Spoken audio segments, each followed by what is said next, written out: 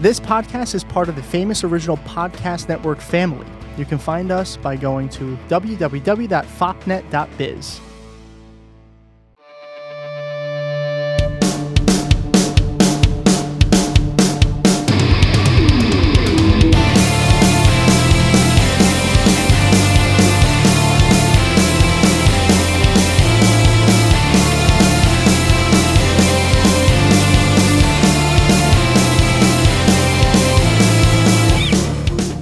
Welcome, everybody, to episode 45 of Ride the Pine. This is a podcast where two friends discuss sports with a side of anxiety and lots of doubt. As always, I'm your host, Dan, joined by my good friend, Tom. What's good this week, Tom? Hi, Dan. Oh, my God. How are you? Well, I'm good, but are you okay? Did you hit your head? Me? I'm loving life. Sports are great. A lot of fun things going on in sports these days, and there's a lot to be excited for. A lot, and there's more stuff coming, and Wimbledon's right down the road. It's just a lot of sports. Sports and more sports. And then more sports. On top of and the then sports. And then baseball. And then baseball. Which we are trying, if you realize, maybe you didn't realize, I know we're not doing this on purpose, but we have tried to stay as far away from baseball as possible. Like I don't think we've talked about baseball for more than like 10 minutes since I've been on this show. No, not more than 5 minutes of that.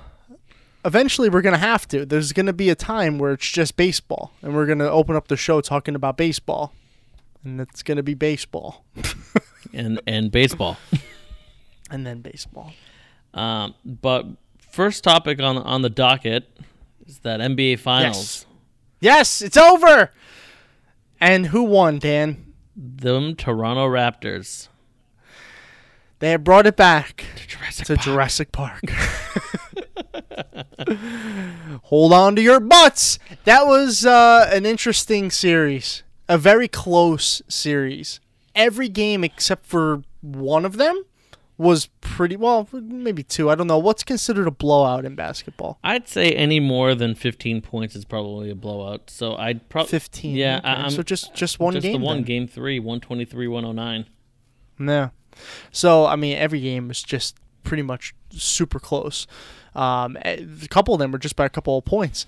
Now I didn't get to watch the final game. So why don't you give a quick recap of how game what was it, 6? Game 6. Yeah, game 6 went down. Well, the whole game was back and forth. It'd be like Toronto would be up 3, then next thing you know, Golden State would be up 3, then Raptors up 2, Golden State up 2. It's just like it was a seesaw battle, back and forth, back and forth. That's fun. And then next thing you know, Toronto opens up and they got a 9-point lead at one point. And I'm like, they're gonna do it. And then all of a sudden, Steph Curry just starts hitting threes, one after another, after another, after another. And next thing you know, Golden State went on like a 14-2 run. Oh boy! To then take the lead by almost a dozen. I think it was like 9 or 10-point lead, and I'm like, oh no, not again! They're gonna choke again. Oh, son of a bitch! I was so upset. I bet. And then the turnover party started.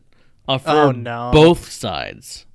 Okay. It was throwaways by Draymond Green, throwaways by Danny Green. It was the Green turnover party. The Green part. It was the Green party. It was the Green party. But Draymond Green tossed at least 2 passes out of bounds. Danny Green had one tossed out of bounds. And the one that almost hurt the most was Danny Green throwing the ball away, up 1 with 9 seconds left in the game. Oh boy! And I was like, no, don't do this to me, please, no. Like, oh man, that's a sphincter closer right there. When you see 9 seconds, because in basketball, 9 seconds. It is. It's like you can cut steel with your sphincter. In 9 seconds in basketball typically takes like 2 hours. So it really does.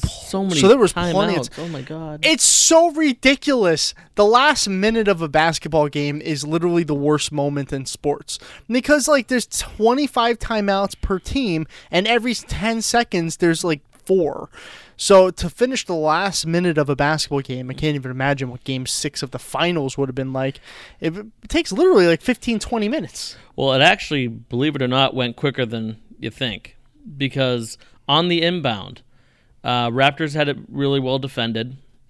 And then next thing you know, my boy, Pascal Siakam, knocks the ball out. I'm sorry, what'd you say? Pascal Siakam for Toronto. He's the power forward for Toronto. Oh, yeah. He knocked the ball out of, I believe it was Draymond Green's hand. Again, turnover machine. Okay, yeah. They're all trying to jump on the ball. It's literally 3 Raptors, 3 Golden State guys all going at it. Finally, I believe Andre Iguodala landed on the ball and went to call timeout. Okay. Minor detail. Golden State had no timeouts left. So what happens then? I know what happens in other sports, but what happens in basketball? That is an automatic technical foul on Draymond Green, which leads to 2 free throws by Toronto, and Toronto keeps possession. Oh no! And that was probably with about 3 seconds left in the game. That's and it. That was how Golden State lost. That's kind of a crappy ending. It really was. I was like, oh no, what happens? And then now you got to think, like, what's a worse way to end it? Getting blown out 5-1 at home or doing that? I'd say trying to call a timeout when you don't have one. That's a pretty lousy way to lose a game. That's pretty bad. It's so bad. That's pretty bad. It's like timeout, time. What? What do you mean I got none? Give me a timeout. Like, my ankle. I know you're probably caught up in the moment at the time and all that, but you have to have some kind of awareness that you have no timeouts, right? Right. I mean, I don't know. I feel like you have to know. Because at that point, it was 112-110. So then the Raptors got the ball. They hit the 2 free throws, 114-110. And then on the inbound, Kawhi got fouled, but the time had run out. So then that was it. And that was it. A little unfortunate way to end it, but Toronto ended up winning. You picked them. I did. So congrats for picking the correct team there. I wanted them to win, so we both wanted them to win. I don't have anything against the Warriors, but I like when other teams go in there, and especially when a team like the Raptors, who I've always sort of followed, as we talked about last week, I was pretty happy to see that they won. I wish I could have watched it. I wish I had ABC. I mean, that was the case with most of the major tournaments that we just had in all the different sports, minus the French Open. I mean, everyone kind of expected Nadal to win. I mean, you got the Stanley Cup we talked about last week with the St. Louis Blues winning for the first time in 50-plus years. I mean, that's always great. It's a great story. Yeah, Nadal kind of messed the whole, like, great story thing. 'Cause we had great story in the NHL. We had a great story in the NBA. Like, we could have had a great story if Dominic Thiem had won. That would have been a classic. But he barely won a game, so I guess that's not happening. So he kind of ruined it there. And we're going to talk about golf soon, and that was a cool story too. That's why I'm so excited. We've had such an amazing period of sports just in the past couple of weeks. It's pretty phenomenal. Well, congrats, Toronto. Yeah, good for them. That's impressive. And I hope they get Vince Carter back. That'd be cool. Just as a little, like, I don't even know what to call it, but for Vince to end his career there, that'd be pretty cool. He needs to retire as a Raptor. It just needs to happen. It would be nice. Now let me ask you this: who do you think they have a chance at winning again next year? Because I feel like I've heard mixed signals from people. It's like people think that this is a one-time thing, and now Kawhi Leonard might get shipped out or might leave. I don't know if his contract is up. So his contract is up. It is. It is. So he's a free agent. But the talk is that after winning the title, actually Kyle Lowry, who was phenomenal in games 5 and 6, actually led a chant during the parade, which was, I believe, either yesterday or today, for 5 more years. Really? Oh yeah, and he had the whole crowd going, and Kawhi's looking down, and he was smiling. He wasn't awkward about it. I hope he signs on for 5 more years. I think he deserves it. That'd be great for Toronto, especially for Toronto, and I'm sure he'll get paid pretty well in this deal. Yeah, that's a good idea, because now you leave Kawhi Leonard with this really weird spot. It's like, damn, if I don't re-sign with this team after the entire city just chanted 5 more years, now I'm gonna look like a douchey McDoucherson. Oh, absolutely. So do you think he'll resign? I think he will. Yeah. I don't know about 5 years, but I'm maybe 2 to 3. I'd say maybe 3. I bet you Toronto would be happy with even just a 2, just getting back for the next couple of years and try to build off of this momentum. Now you have the chance to maybe get another person to join this team, because it's a championship team. And now if you keep Kawhi Leonard, maybe you get another big name that goes and joins, and then all of a sudden you might have the new dynasty. You never know. The talk is that Jimmy Butler is a free agent out of Philly, and that he might go and join the Raptors. So if he joins, that would be dangerous. That coaxes Kawhi to stay. So then their lineup looks like Kawhi Leonard, Serge Ibaka, Pascal Siakam, Kyle Lowry, and Jimmy Butler. Yeah, that would be another competing kind of team. If that happens, then you might actually see a Toronto Golden State final again next year. You really could. I'd even go so far to say as like a Houston, Toronto. I think Houston or Denver is going to make a run this offseason. Do you think Golden State is done? They're not going to have. They're not going to have Kevin Durant next year. That is a well-known fact. They might, according to reports I was reading earlier today, they might not have Clay for most of the season next year. Yeah, he tore his ACL. Yeah, and that could be an entire year's worth of recovery. And Steph can't do it himself, which we've seen. He played fine. He had a fine series, but they didn't win. But we talked about it. We talked about the other pieces stepping up. I mean, Draymond Green did a great job stepping up. He did an awesome job. Well, yeah. But the thing for me, it was the big men. The big men needed to step up. Kevin Looney didn't do that much. DeMarcus Cousins was a freaking ghost. Yeah. He was nowhere to be found, and you signed him for big money. He is a humongous waste of money. If I'm Golden State, either you re-sign him to a 1-year contract and say, this is what you're making because you played like garbage last year, or you ship him off and get rid of him and find someone else. My buddy compared Cousins' performance and his play to Dwight Howard going to the Lakers. Everybody was so 100%. Excited to have a big guy, and then Dwight just did nothing for the team. If anything, the team was way worse when he was playing. He made that comparison, so making that comparison means something, and that's not always a good one. No, that's never good. I mean, you could even go so far as to say Blake Griffin to Detroit. Everyone was super excited about Blake Griffin going to Detroit. They're like, oh, he was a former, he's a huge, big guy. He was a huge star in the Clippers. And what did he do? He didn't do diddly out there. Nope. And later on in the show, we're going to be talking about another big move that happened that's going to shake up the West to play into your potential downfall of the Warriors. So we'll get into that later. But Toronto won. Pretty excited for them. Yeah, congrats. They deserved it. From the way they looked, they seem to have played a very good series, and they deserved the win. Yeah, and the thing I like about them before we move on to the next topic is that they're really humble. It's a really humble squad. It's not a lot of loudmouth people. That's what it seems like, and I love that. They're very gracious. They're not one of those teams that is going to go up and be like, "Oh, we the champs. Oh, we the best." They let their play do the talking.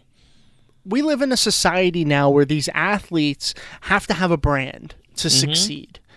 And we're going to talk about that with a particular person who was traded to Los Angeles. We're going to talk about that, and I'll use him as a comparison a little later on. But all these personalities, like, you have to play a role almost, and like that attitude, that way of acting is part of the character that they create. Absolutely. And I hate that.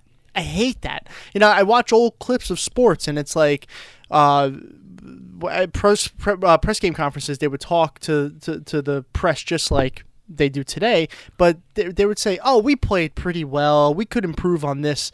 We, us, them." You know, it was a team thing, and now it's so much I. Yeah, so much I. Russell so much Westbrook, I, me. James Harden. Yeah, those guys especially basketball. Yeah, they have a huge egos. Basketball is big on individualism, which is so weird because it's a team sport. You know, it's like it's pretty frustrating, but we'll get into that later on. Anyway, congrats, Toronto. So, on to our next topic. Golf! Oh, my God. What a weekend of golf that was. This is such a good U.S. Open. I thoroughly enjoyed this event more than I have any golf event since, I don't know. I think that's one of the two Ryder Cups ago. I think that was one of the best major tournaments in the last decade.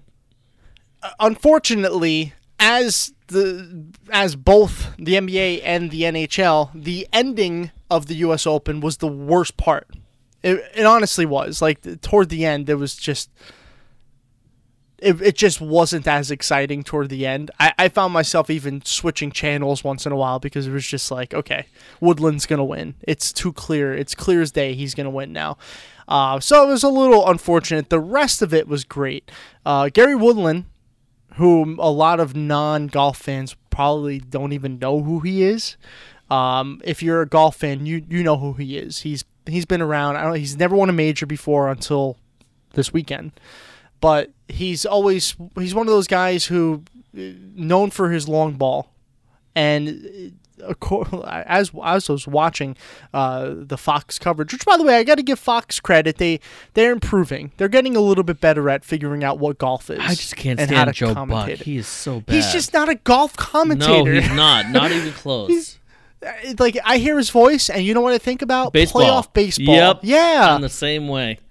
So I can't listen to him and be like, oh, golf. No, I think they had Jim Nantz on, who lives around Pebble Beach. That's why they had him on. And hearing his voice, I almost I had to hide something. You know what I mean? I wanted to cry because Jim Nantz has the perfect golf voice. He's the best. He's got the best golf voice. I couldn't watch Jim Nantz commentate baseball. No. I wouldn't. It just wouldn't work. Joe Buck as a baseball commentator, great. As a golf commentator, no. Yeah. They improved, though. They got a little bit better. But they did do... What I liked a lot is they had these little side stories every so often that showed, like, the insides of like, players' lives and stuff like that. Really cool. And I found out Gary Woodland, him and his wife were expecting twins, a boy and a girl. Mm-hmm. And the boy survived, but they lost the girl. And it kind of, like, ruined Woodland's life. And then they end the story by saying, by the way, Woodland and his wife are expecting twin girls. It's like the weirdest story possible. Super nice. Woodland seems like a fantastic guy. He really is, from what I've seen. It's especially that video of him at the Waste Management Open in Arizona with that girl who had Down syndrome. What a story. What a video. I mean, it's so heartwarming. You can see in his face how genuinely, like, excited he was. She birdied! She birdied the hole by herself. She birdied a par 3, professional par 3. Oh, man. I can't birdie, and I've been playing golf my entire life. I can't get a birdie. And she goes on with a crowd screaming, and she just gets a birdie. I was like, that's brilliant.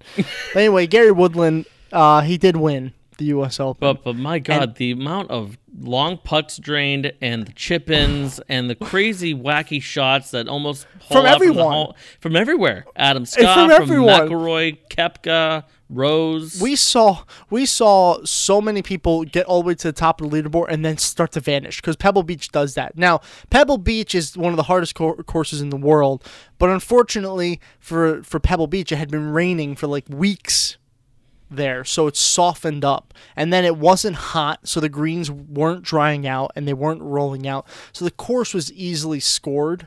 There's still, I mean, not that many people were under par if you really look at it, but still, it was, you know, a lot of these pros ate it up. I mean, but it was one of those courses though that, like you were saying, you know, with the rain and how saturated it was, right? That rough was brutal. That rough was That's a U.S. Open rough right there, my baby. God, that was so brutal. I was looking at like Brooks Koepka on that shot where he was on that in the rough above the bunker. I couldn't see his ball. I was like, where the hell did his ball go? These guys are fitness junkies. They go to the gym all the time. Koepka's a monster. Woodland's a monster. And I was watching them try to like swing as hard as they could out of the rough, and the club gets stuck in the rough and went backwards. And they're swinging over 100 miles. Yeah. It's brilliant. And like it couldn't even go forward. It was like it hits the ball, tries to go forward, it just like nope, it just goes backwards. I know.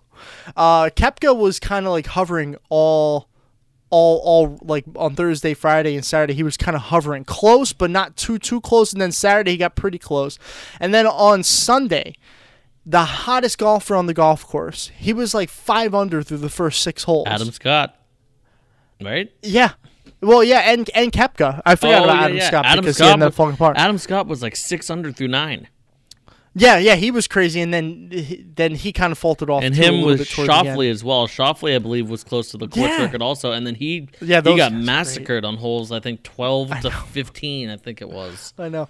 Yeah, for example, I mentioned my underdog pick was Molinari. Molinari played well all week long. There was like 3 times where he was like top 3. He was up there all the time. And then he got to the back 9, and he just could not get through the back 9 without some sort of big blow-up hole, which a lot of these guys ended up doing. But there was like 2 or 3 holes where Molinari would be like 5 under par for the day, and then he would triple bogey every day. It's like, God. But he did pretty well. McIlroy, he struggled on the final day. A lot of these guys were doing really good on Sunday. But I got to tell you, as happy as I am for Woodland and Koepka for almost winning a 3rd straight, kudos to Koepka for, I don't know how he does this. He barely plays golf, and he wins almost every major. It's pretty impressive. But the amateurs is where I was so impressed by some of these amateurs. Victor Hovland. What a performance. He was so impressive. So good. There was another kid too. Brandon Wu. Yeah, I know he struggled on Sunday, but he finished the tournament at +1. I mean, it's very rare you see amateurs do that well. Right around even or even under par. Mm-hmm. The fact that a Hovland broke a near 56-year-old record that was held by freaking Jack Nicklaus. Yeah, out of all people. Is amazing. And apparently he didn't even know he did it because they were interviewing him after, and they were like, how does it feel to have broken the record? And he's like, I did what? What record? What record? I did what? Excuse me? But that's exciting to me because like we're constantly putting these. Victor Hovland is supposed to turn pro today. We're recording on Monday, so he's ready to turn pro. So he's ready to start playing on the PGA Tour now. So all these young, talented players actually playing pretty well. Hovland tied for 12th at a U.S. Open. Okay, can I ask you if you recognize the name Marcus Kinhult? I've seen the name a couple times. I saw it a couple times over the weekend. So he went 74, 70, 74 first 3 days. Everyone's like, oh yeah, he's 4 over. He's not going to do much. Sure. Went 5 under on the final day. That's crazy. Like just these random people. There he is out of nowhere. Yeah. To get to even par. And that's a big paycheck difference, by the way. To go from like tied for 65th all the way down to tied for 30 something. Yeah, that's a big paycheck for that guy. Yeah, and this poor amateur who actually he finished in 79th, which I mean he's still going to get a payday, finished the tournament at +20. I mean, okay, but he's also 17. Yeah, by the way, and no, that's what I'm saying is though that's where you're normally used to seeing amateurs, like those who don't have the experience in the Open. They finish between 5, 10, 15, 20 over, not going 4 under par. I mean that record broken over 50 years. Yeah, it doesn't happen. It doesn't. It just doesn't happen. Now, Thor Bjornsson is his last name. 17 years old. He's still in high school, Dan. So, like 20 over for 4 days for a 17-year-old high schooler is pretty solid. And for at least 1 or 2 of those, he was kind of like around +2. I think on Saturday and then on Sunday he had a couple really bad days. It was Saturday. He had shot an 84 on Saturday. Yeah, that's the bad day. That's a bad day. But listen, he made the cut. He finished dead last, technically. Technically speaking, he finished dead last. But he's 17. And if you think that's the last time you've seen that name, you're probably mistaken. You're probably going to see him again. A couple other names that we can cover quickly. Spieth finished a 6 over for the tournament. I wanted to rant a little bit about Jordan Spieth, if you don't mind. No, I don't mind at all. He had a moment on the second round, I think it was the second round, where he hit two good, what he calls perfect shots. And the first one goes in the water, and then the second one goes into over the green. And he looks at his caddy, who's one of his best friends and mentors. And he says, 2 perfect shots, Michael, 2 perfect shots. You put one in the water, and now this one's over the green. He literally called out his caddy, blamed his caddy for those 2 shots on in front of the cameras. And Twitter and Facebook and all social media kind of erupted, and they freaked out at Jordan Spieth. So much that on Saturday, there were people in the crowd who were cheering his caddy every time Spieth hit a good shot. Spieth will hit a good shot, and they'll be like, "Good job, Michael! Good job, Michael!" I hate that shit. I hate when people call out their caddies. Because my thing is, the caddy gives you the numbers. A suggestion. He gives you a suggestion. It is your job as the professional to follow through and execute. It is not the caddy's job to swing the freaking club. Yeah, and if you are not certain about the distance that your caddy just provided you, then you have the ability to look up the distances yourself. If you're not a big golf fan, and next time you watch a golf event, look back left pocket of every single pro. There's a little notebook. That notebook is full of notes from their practice rounds of where things are and how far things are. They plan all this stuff. That's why they're professional golfers. That's their job. So Spieth could look at his notebook and say, you know what, Michael, I'm reading this as 165, not 175. But he didn't. To blame his caddy is preposterous. It's a relationship. Like you're supposed to bounce the suggestions and the ideas off each other and work at it. It's communication. But if their communication is not there, then it's not going to work. But my thing is when I heard about that, I saw it on TV, there's one thing I thought of. You're probably going to laugh, maybe not. Bubba Watson. Nope. It's a non-real life character. The first thing I thought of was Shooter McGavin from Happy Gilmore when he goes, what do you think I should do here? I think you should hit your 5-iron. Oh, give me my wedge. Chips it in. 5-iron, huh? Well, you're fired. That's the first thing I thought of. That's a better one than I thought of. I thought of Bubba Watson firing his caddy in the middle of a round. I remember that. Which I think he's done once or twice. He's done twice. I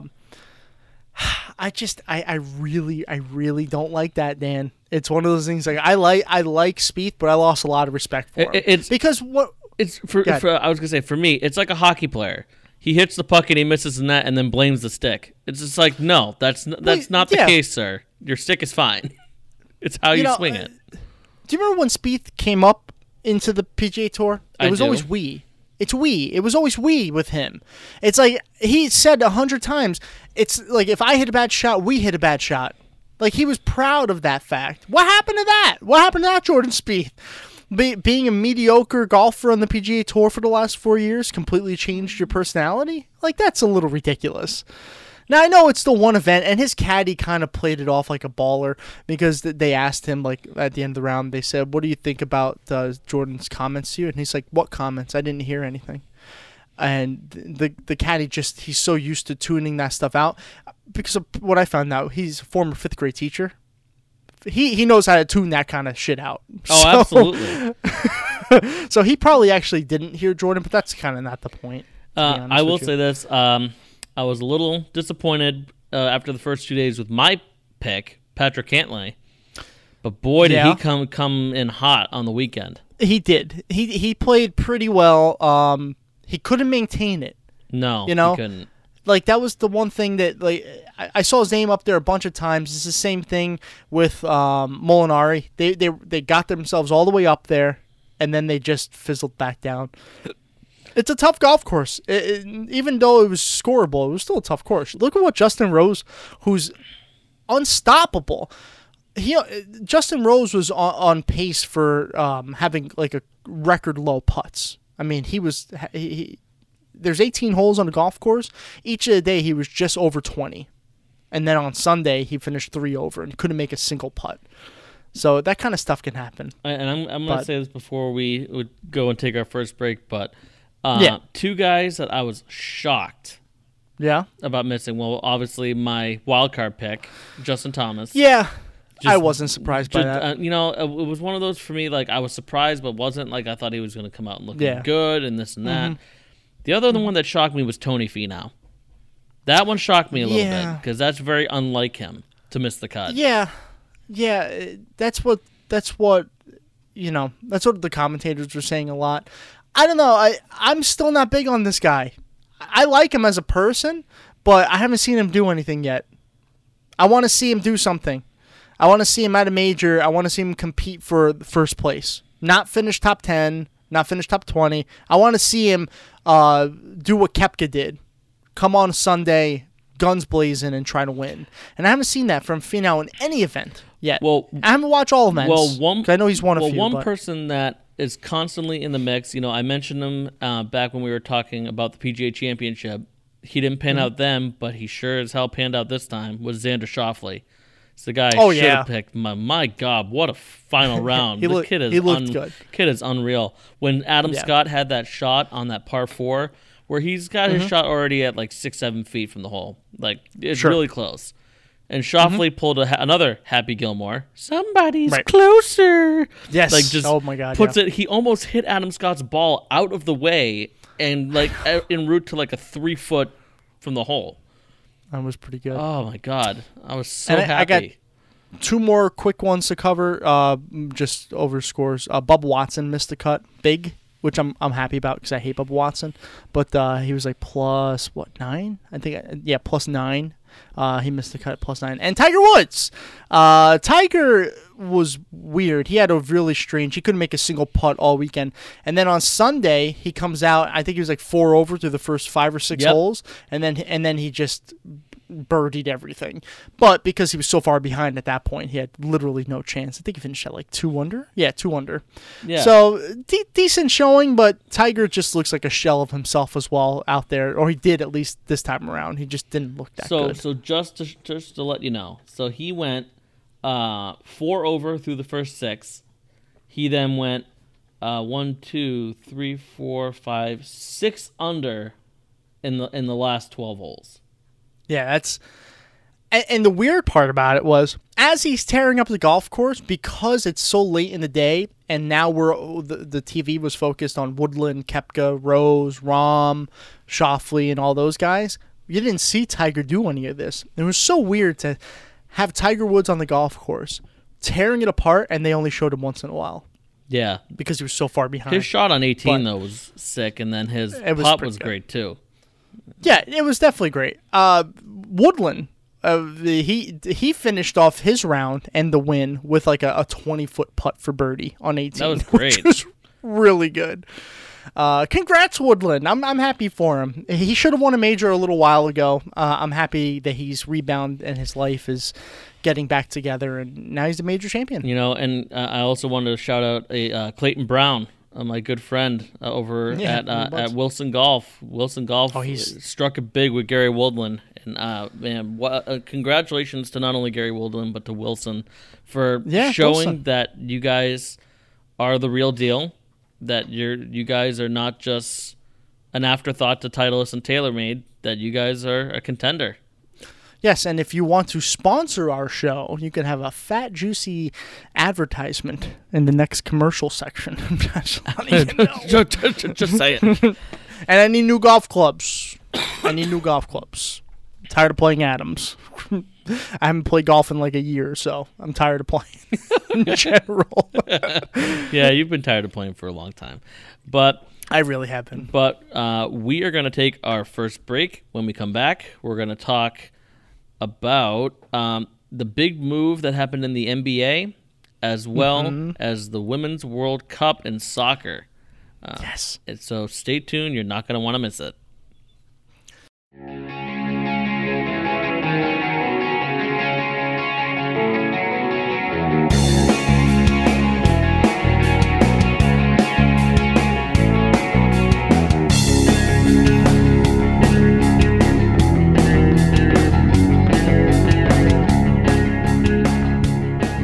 And welcome back from our break. It was quite the short break. It was a long break that lasted 3 days and 12 nights. False. So okay, it was like 4 seconds. So the first topic we're going to run into is the big trade that involved the Los Angeles Lakers and the New Orleans Pelicans. Is LeBron James the greatest general manager of all time?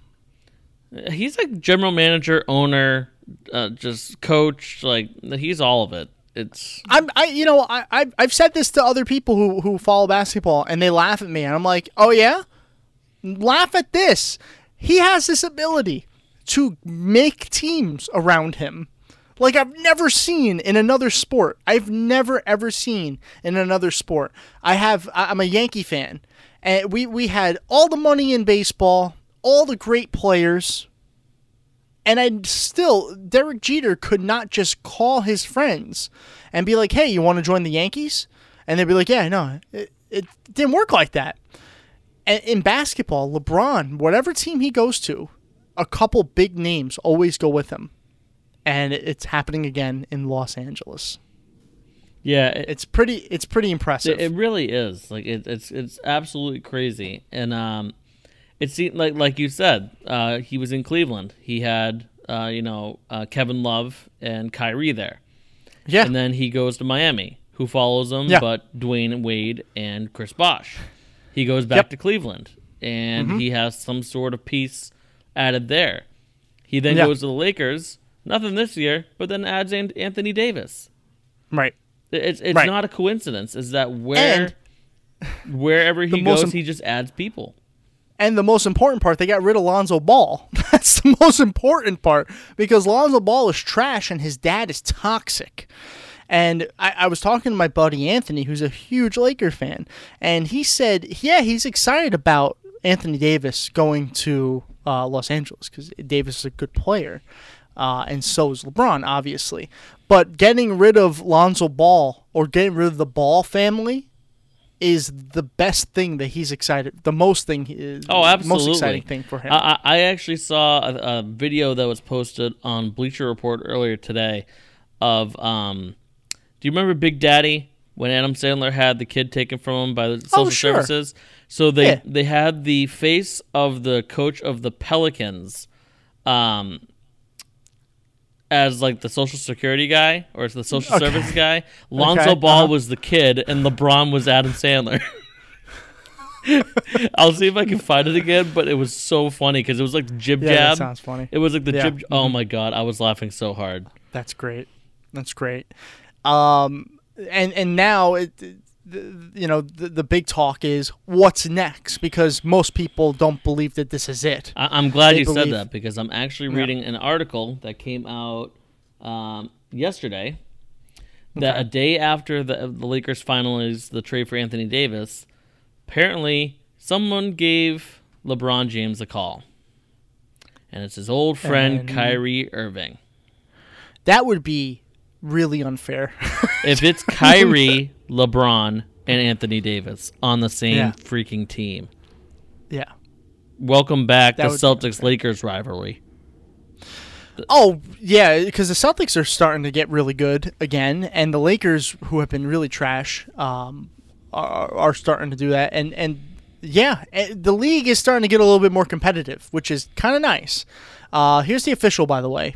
The Lakers get Anthony Davis from the Pelicans in exchange for Lonzo Ball, Brandon Ingram, Josh Hart, the number 4 overall pick in this week's draft, 2 future first-round picks, One in 2021 if it falls 1 to 8, or 2022 unprotected, and the Lakers 2024 first rounder with the right to defer until 2025. And the Pelicans can also swap first round picks with the Lakers in 2023. Complicated as all hell, but the Lakers literally gave everything. Everything. And I guess if you're getting rid of your number 4 overall pick, that means I guess there's no one in the draft that they wanted or they thought that LeBron could build around, or because LeBron's 36 years old, maybe they're just going for the win now. Like, hey, I can't wait for this kid to get good. I have to win now with the Lakers. Yeah, and the other thing is the Pelicans have had their eye on a guy in the draft because they have the number 1 pick, being Zion Williamson, guy from Duke. So that they're going to take him first.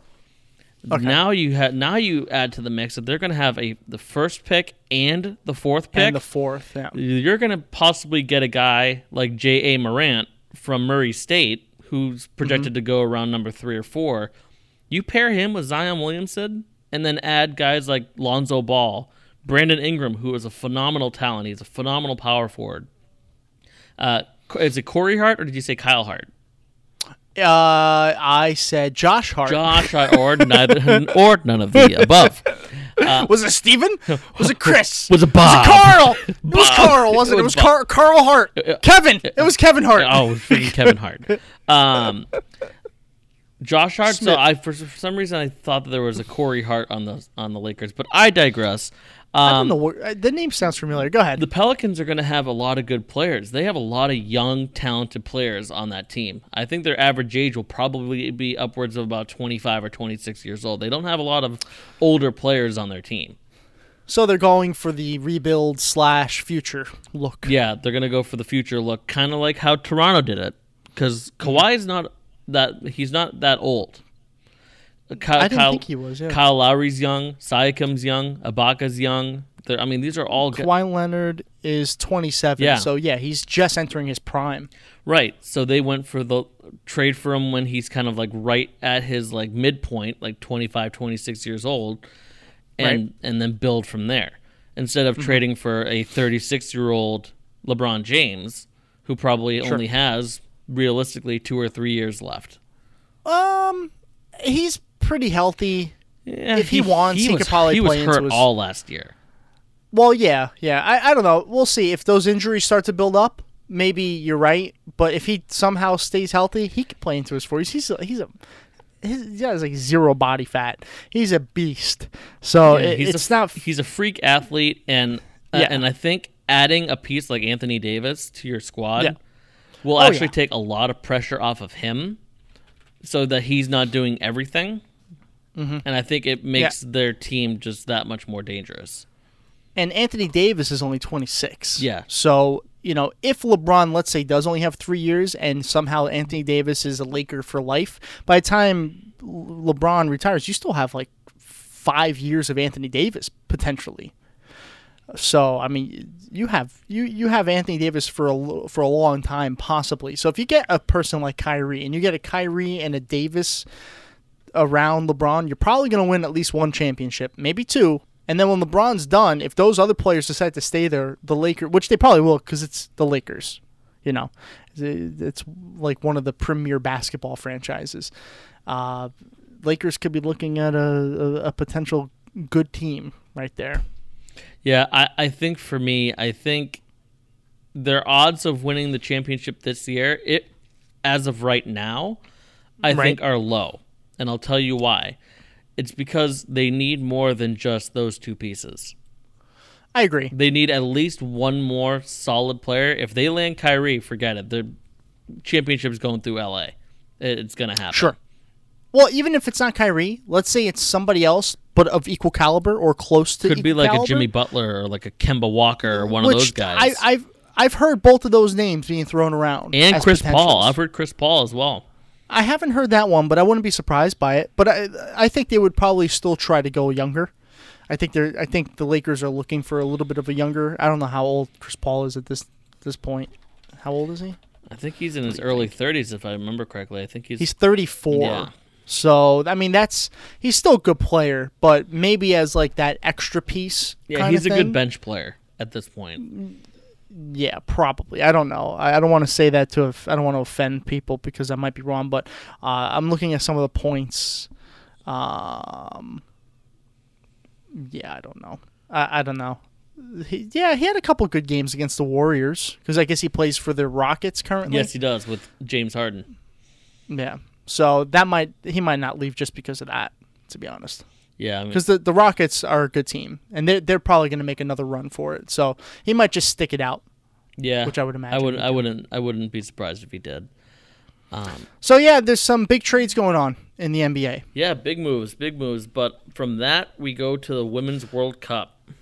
Yeah, and we don't have to linger too much on this because they're still in the group stages. But without getting too off topic, the reason why this World Cup never gets any traction is because forever the world has always viewed anything that women do as inferior to men's. And it's sad and it's unfortunate because if you've watched any of this Women's World Cup, you realize that these women are killing it. They're awesome. They're entertaining. It's just as much fun, if not more fun, than watching the men play. So if you're a soccer fan but you don't watch the Women's World Cup because, like, you probably say to yourself, oh, who cares? You're missing out. It's been a fantastic World Cup. The U.S. team, by the way, is kicking ass. So, to put it lightly, in 2 games, they've scored 16 goals. 2 games! 16 goals. The next closest highest goals is actually tied at 7 between Sweden, right, France, and your ladies from Italia. Yes. France has played 3 games, though, by the way. Yes, they have. If you're not a soccer fan and you don't understand like the why that's amazing, 16 goals in 2 games, average of 8 goals a game, which that's not what the actual average is because one game was 13-0, the last game was 3-0, but that just doesn't happen in soccer. In football, a 13-0 win is like a 160-3 in football. That's the equivalent. Like you say, oh, that'll never happen. Well, you're not supposed to win 13-0 in soccer. This is I can't even score 13 goals in FIFA. So I don't know how. Yeah, seriously, I don't know how they did it. Except for the fact that they're phenomenal. They're extreme athletes and they're super passionate. A lot of fun to watch. Thursday coming up, big game, U.S. versus Sweden. They're both in Group F. Both are definitely going to be advancing, Sweden and the U.S., but whoever gets first has an advantage. So first in the group. So the U.S. right now is going to, by goal differential, Sweden has to pretty much win. If they tie, then the U.S. stays at number 1 because of goal differential. And so far, Germany, Norway, France, and Spain have advanced to the round of 16. So by next week, we'll be able to talk more about the meat of the tournament. Because right now it's just group staging. There's a lot of smaller matches going on, and they're all biting for the top 2 in each group. Italy is in first place in their group. England is doing pretty well. I know a lot of American soccer fans like the Premier League, so you got the women English team is kicking some butt. Canada is most likely going to advance. I don't know why that's funny to me. I just guess I don't. Whenever I see Canada, I'm like, oh, am I looking at hockey? Like, they shouldn't be good at any other sports. But hey, the women's soccer team is gonna make it to the to the round of 16, so that's kind of cool. Today I actually watched, while I was at the gym, I watched Spain and China. Spain is like a heavy favorite because it's Spain, and China managed to 0-0 draw Spain, which is a pretty big deal for one reason. Now Spain, who should be with Germany in their group as the top 2, Spain, if they lose their next game, which I don't know who they're playing. Let me find out.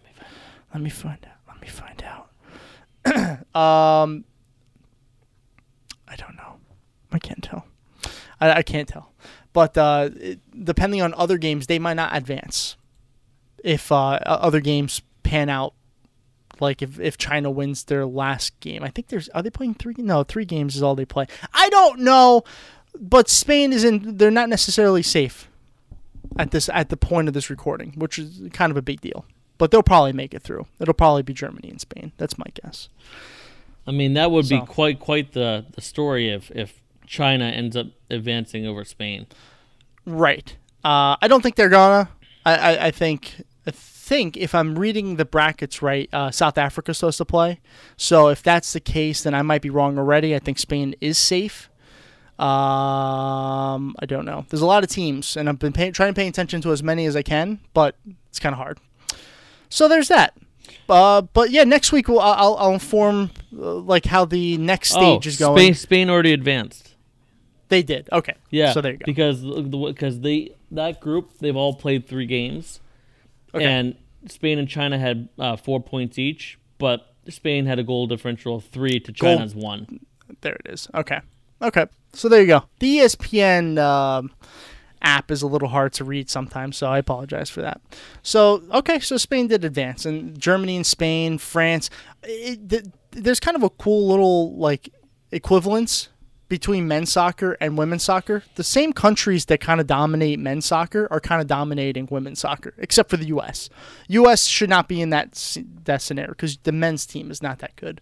I will say this. One thing that I'm actually really intrigued about between all the groups, I'm looking at the standings now, and I think you might have already mentioned it, but Brazil and Australia.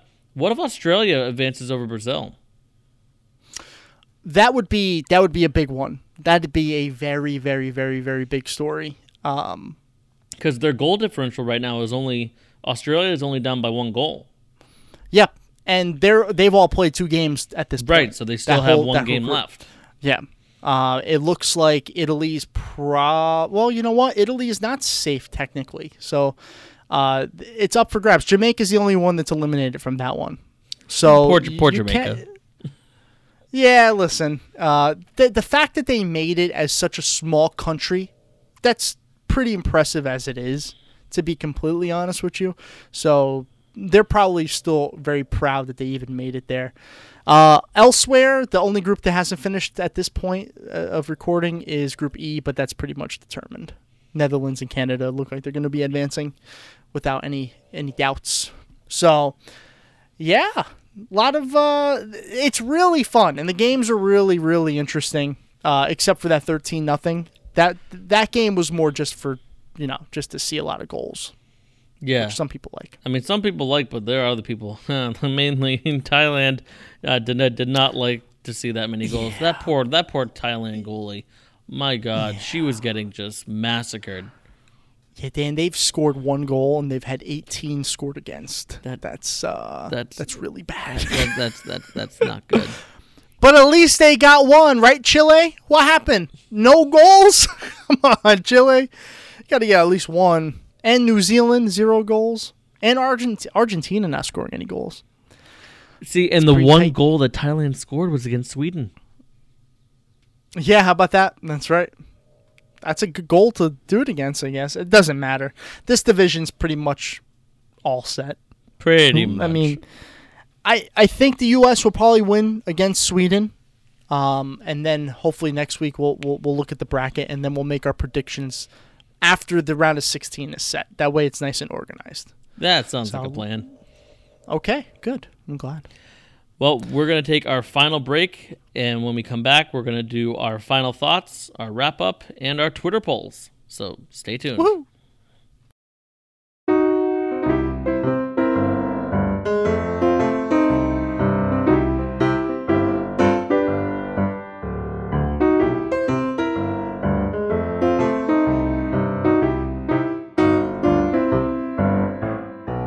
And we're back from our final break. Another long break, by the way. God, it was so long. My God. It never ended. I need a nap. That was... Oh, sorry, what? So, give us your final thoughts on this episode, Tom. What are your big takeaways? my big takeaways. I'm happy the Raptors got their first NBA championship. That's really exciting. The NBA, for the first time in the recent history, at least to my knowledge, is starting to get this weird sense of competitiveness, which I think is great for the sport. It's really, in my opinion, it's really bad if 2 or 3 teams are the only ones that are good every year, and because then it's boring. Like, what's the point of watching the regular season if the playoffs are going to be the same 3 teams? Right. Now, all of a sudden, you're throwing in the Lakers, the Raptors, the Celtics, potentially the Pelicans. You know, if their draft picks go correctly, they could be an underdog, a sleeper. And you got the Warriors, and you got all these other teams, and the Rockets. So now it's starting to look competitive, and that's good. And I'm thinking that's going to make for a really exciting year. And I'm going to try next year to watch more basketball. What else? Gary Woodland, pretty impressive. He was extremely calm the entire day. You know, that was one thing that Sunday. I noticed is that he looked like he was laser focused. Like, he barely showed any emotion on any putt, Nothing. any chip in, or anything. It was like Jason Duffner out there. Yeah, hey, you know, he had a bogey in the late on Sunday's round, and I'm thinking to myself, oh, this might be it. You know, that one bogey, now he might spiral, and I think he birdied the next hole. Like, to do that on U.S. Open on a Sunday, on Father's Day nonetheless, and he's a new father. All that pressure I thought was going to get to him. I said that to everybody. That Gary Woodland is not going to win this championship because he's never really been there before, and the times he has been hasn't been that good. And he proved me, and I bet you a lot of other people wrong. I agree. And while I say that, we'll tie it into the first poll, okay? Because the first poll was who will win the 2019 Ryder Cup. I will say this. On I Sunday. voted on this, I Okay. probably want to say about 5 days ago, so I actually have no idea what the final result is. I only posted it on Sunday morning. This one's just from Sunday morning. I thought you posted one from like last week about the U.S. Open. No, just the one. Then just on Sunday then. So I took the 4 leaders at the time: Woodland, Rose, Koepka, and Oosthuizen. Liu, one of my favorite swings. I love that man. Shrek. And his golf swing. What? Shrek. Oh, his nickname. Why? You don't remember why his nickname is Shrek? No. Because of his gap tooth? Oh. Shrek had a gap tooth? Yes. Oh. Where have you been? Not looking at a fake character's teeth, apparently. We had 32 votes, so thank you for everyone who voted. Thank you so much, everybody. Yeah, not bad. Who did you vote for? I actually voted for Gary Woodland. Did you? Okay. I did on one of my accounts, and then I put Rose as another one. The winner of this poll was Justin Rose. People thought that old Justin Rose was going to pull this one off. He was going to come back and win. And I don't blame them for thinking that, because the way he was putting was amazing. Yeah. And if he could have kept that up on Sunday, he might have been I agree. the winner. But Justin did not win. It was all Gary. So and you know, guys were wrong. I think what a lot of people didn't take into account is, number one, those 4 names, you knew 3 of them. A lot of the people who voted probably were like, Gary Woodland, he's leading, but who's Gary Woodland? He'll choke on Sunday. I bet you the ones who voted are probably mostly golf fans, because a couple people picked Louis Oosthuizen, and I feel like you have to be a real golf fan to know who Louis Oosthuizen is. Even though he's a major champion, I still feel like you have to know, because he's not a household name. You're right. Neither is Woodland, but Rose and Koepka are kind of the household names out of that list. So I don't know. I mean, Louis Oosthuizen finished last, which rightfully so, because he was furthest out at that point. Koepka came in 3rd. So no one showed Koepka love. He ended up finishing 2nd, everyone. So y'all messed up there. And then Woodland 3rd, and then Justin Rose final. So there's that. Yeah, you know, it was a great just week in general of sports. You know, with the U.S. Open, I think that was probably the most entertaining major tournament that I've seen in a long time. It was really fun to watch, to see not only the leaders play well, especially on that front nine, but to see a lot of these other players like Adam Scott and Xander Schauffele and John Rahm, and McIlroy, like making these great shots and putts and chips. There were so many good shots, Dan. Oh my God, the chip-ins, like you said before. I couldn't believe how many times Molinari or Woodland were going to chip in to save pars. Like, that was just phenomenal. The downhill breaking left chip in by Woodland probably was the shot of the tournament. So that was unbelievable. It was so good. My other take, watch soccer. I know it's America. I know America loves to hate on soccer for some reason. It's a lot of fun. Show the women support. This team is going to do far more than the men's team will ever do, because the men's team is just not that good. And the women's team is constructed with some of the best athletes this country has to offer. And they go out there and they bleed and they sweat for our country and to win a championship. And it shows. They're extremely passionate. It's a lot of fun. And show some support and watch them. Give them a chance, because, like you said, that people, just in terms of just women's sports in general, they don't give them enough credit. No, they're not even close. But yet you see these people, these women in the World Cup. What about WNBA? Not a lot of people give them credit, but they're incredibly athletic. They're incredibly talented. And it sucks. And I hate it so much, because for thousands of years, women have always been the second-class citizens to men. That's just the way it is. And like, we can have that debate if you disagree with me, but it's clear, especially in the world of sports. Because in any occasion, because people don't even realize sometimes that there's women hockey players, but the United States women's hockey team is so good. They're unbelievably talented.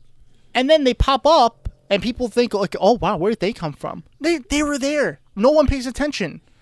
And it's really sad. One of our initial episodes was back, about the All-Star game for the NHL back last season, about that the women's hockey player who showed up at the skills challenge. And whole controversy. Do you remember about that? Yeah. Oh, yeah. How controversy. I believe. Well, no, about how she finished in the top three, yet they didn't recognize her. I know. That part of it. Okay, that was the part I was referring to. Is the fact that she finished in the top three and beat some other NHL men. Yeah. And she wasn't recognized, and I guess there's some sort of purse for finishing in the top three. Oh, is it really? Yeah, I didn't know that. I guess so. So I guess for I think fastest skater, I think first place is like $50,000. What? Oh, I thought they were just for fun. Oh, I thought so too until I read that article. I had no idea. What? So apparently there was a purse for like $50,000 to fastest skater. Second place was like 20, and then third was like 10 or something like that. Wow. So she was being denied a good $10,000 and not even recognized as a participant in the event. And it's not like they're making money like the NHL pros are, by the way, because they're not. No, not even close. Not. I don't even know where I can find women's hockey. That's how little it's talked about. I will say this on the topic of women's hockey. I know we're getting a little bit off topic, but a little bit. One of my sister's good friends, her name is Stacey Hodgkins, was actually just inducted into the Holy Cross Sports Hall of Fame for hockey, the first female hockey player to be inducted into the Holy Cross Hall of Fame.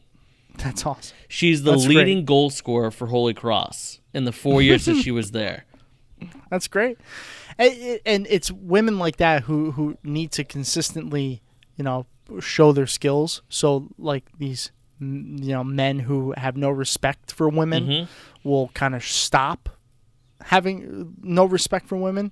I'm hoping that this World Cup, which has been generating some buzz, especially after 13-0. I feel like that 13-0 win might have been like the beginning of that. Now, if the U.S. goes through and they win, which they have a very good chance of doing, by the way, because they're a super team, maybe finally we can start talking about women's soccer and not have it so I won't say taboo. It's not that bad, but like it's bad though. So uncared about. Like ESPN barely covers this. It's the World Cup. Like, there's only a few events in the world that are more important to the world than the World Cup. I know America, the isolationist kind of thing. They're like, And it's it's not that big. And it's not every year, big. too. It's every, 2 or 3 years, or is it 4? It's every 4 years. That's what I thought. It's every 4 so years. that's the thing. If it was every year, people would be like, oh, it's just another World Cup or whatever. But it's every 4 years, just like the men, yet nobody talks about it. Now, I want to tell you how important the World Cup is. Now, this is the men's World Cup, but this is only because this is the only stat I found. 2006 World Cup, it happened to be Italy versus France, which was one of the more historic battles yet in World Cup, or at least modern World Cup. The 2006 World Cup stands as one of the most watched events in television history, gathering an estimated, you ready for these numbers? I'm ready. 26.29 billion times viewed. Oh my compiled over the tournament. The final alone attracted about 715 million people. That is so amazing. When we talk about like the Super Bowl being a highly viewed, it definitely is. We're talking like 30 million people. This was 715. So the world cares, and the world pays attention to the Women's World Cup. It's America that seems to not. Even though we have one of the best products as far as teams go. I mean, we have Cup. for years, though. Mia Hamm, Brandi Chastain, just to name a few. I mean, you have some of these famous players when we were growing up. That even I was like, Hope Solo. Hope Solo. I Solo. don't really like to talk about her, mainly because of her off the field actions. Yeah, I know. I just on the field, fantastic player. Oh, she's phenomenal. But God, off the field, she's. I know. We won't. We don't have to go on. No, but Mia Hamm and Brandi Chastain. When I was a Mia kid, Hamm, my God, she was one of the most athletic and unbelievably talented good. players I've seen in women's soccer. It was cool seeing them on commercials all the time too back then. They put Mia Hamm on a Wheaties box. I know, so good. She deserved it. Oh, absolutely, she did. But nowadays, So do you see any women on any sort of cereal boxes or endorsed or anything like that, other than Serena? Other than, I mean, honestly, I don't think I see many endorsements for Serena anymore, other than Gatorade. Well, no, but she's kind of her career's. No, but that's what I'm saying. That's what I'm getting at. That's what I'm getting at is that you don't see them endorsed in sports at all. Trust me, I'm 100% with you, and it's like, it just goes like I've said this before, and I don't want to rant about it for too much longer. But the world has always viewed women as like second class citizens. Yep. And if you don't agree, just look at sports, and then there's really not much you can say. Because even like the LPGA Tour gets ripped apart all the time because of the heavy Korean influence and the watered down winners. Because the same, there's not what was it that David Ledbetter said? Player. That I bet you someone named Kim is going to win the tournament. Oh no, it wasn't David Ledbetter. Hank Haney. Hank Haney, that's who it was. Yeah. Oh my God, I heard him say that. I was like, "What? Why? Yeah, why would you ever say that?" So now we're throwing racism into the equation too. It's bad though. It's so bad. Yeah. But I mean, like, and the LPGA has its problems, and that's not one of them, by the way.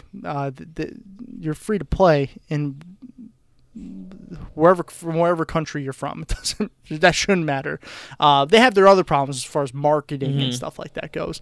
But anyway, I'm wasting too much breath on this. Just no one. Either people agree or they disagree, and they don't seem to change it. But the bottom line is that people need to recognize women in sports. That's the bottom line. Especially right now with the World Cup, and that was my whole point. Just go and watch the damn World Cup. It's a lot of fun. You'll enjoy yourself, believe me. Oh, absolutely. I know that. I'm gonna actually have it recording on my DVR for when I get home from work because it's at 2:00 in the afternoon. You should. It'll be really fun. By the way, one thing before my final thoughts are done, Erik Karlsson signed with the Sharks for an 8-year, $88 million. $88 million. He'll be receiving $11.5 million per season. Most points by defensemen since 2009. Erik Karlsson with 563. Number 2, Brent Burns with 532. Next closest is Keith Yandle at 484. Now you have Burns and Karlsson on the same team. If Karlsson stays healthy for the next 8 years, the Sharks will win a couple Stanley Cups. Mark my words. It will happen. It will. It has to. If he stays healthy and Burns continues to be Brent Burns. Absolutely. So, we'll see. So that was something that happened earlier today. Anyway, that's all I got, Dan. So for my final thoughts, kind of a piggyback off of you. I know we just talked a while about it, but watching women in sports, and I know this isn't like a big interest of yours, but I've been a fan of wrestling since I was a kid. And they have actually, Tom, you want to listen to this. Oh, I'm up. They have actually gotten the women more involved in the sport and giving them more recognition. They actually had the first time so they have had WrestleMania for over 50 years now. They had the first all women main event in WrestleMania history this past year. I heard about that, including Ronda Rousey. And another fantastic off the field person. But what I'm getting at is that more of these sports are trying to recognize women as the same style athletes that the men are. And they should. And they should. They absolutely should. And I think women in these sports need to be understood as they're doing the same things the men are doing, but they're not being as recognized for it. No, they're not. There's not. And they need to be. Yep. And I agree. And on top of that, U.S. Open, one of the most entertaining U.S. Opens I've seen in a long time. NBA Finals, it was great. Crazy last minute of the game, took probably about an hour just to finish it. As I say this, I hear your lovely pup in the background. Oh, can you hear him? Oh, jeez. I think it was the wrestling that got him. I think the wrestling. I actually didn't start hearing it until I brought up wrestling. Rocky, I hear you. Your owner's just the same way. But yeah, that's pretty much all I got in terms of my final thoughts. Well, next week we have another pretty busy week.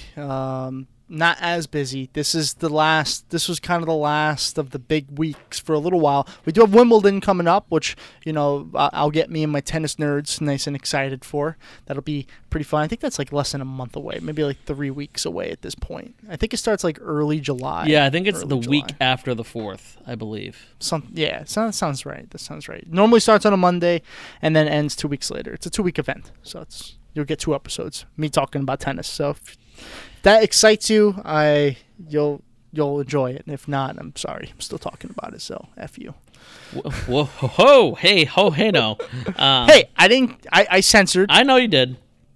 just telling our fans, F you. F you, fans. Well, and there you did it again. So thank you, everybody. It's a fake F you. I love it. I know you do. Well, thank you, everybody, for tuning in. Tom, thanks, as always, for joining me. This is always a blast, always a fun time talking sports. Yep. Make sure, if you haven't already, check us out on Twitter, Instagram, and Facebook at Ride the Pine Pod. Make sure to also head over to tpublic.com and check out our merchandise. Later this summer, actually in July, my family and I were actually going on vacation to Martha's Vineyard, and all of my family members now have Ride the Pine t-shirts.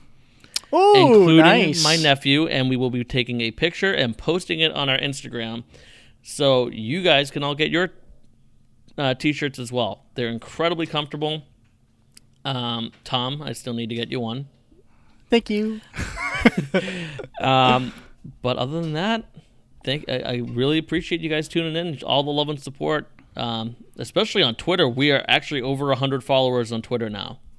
Woo-hoo. And I am very excited about that. I struggled at about 45 to 50 followers for a long time. So thank you for everybody who's followed us, both on Twitter, Instagram, and Facebook. Really appreciate it. But for all of us here at Ride the Pine, we'll talk to you all next week, and have a good one. Also, Dan? Yes? Why couldn't the bicycle stand up by itself? Because it had 2 wheels? Close. Because it was too tired. Haha. Then have a good week, guys and gals. Oh my God. Stay safe.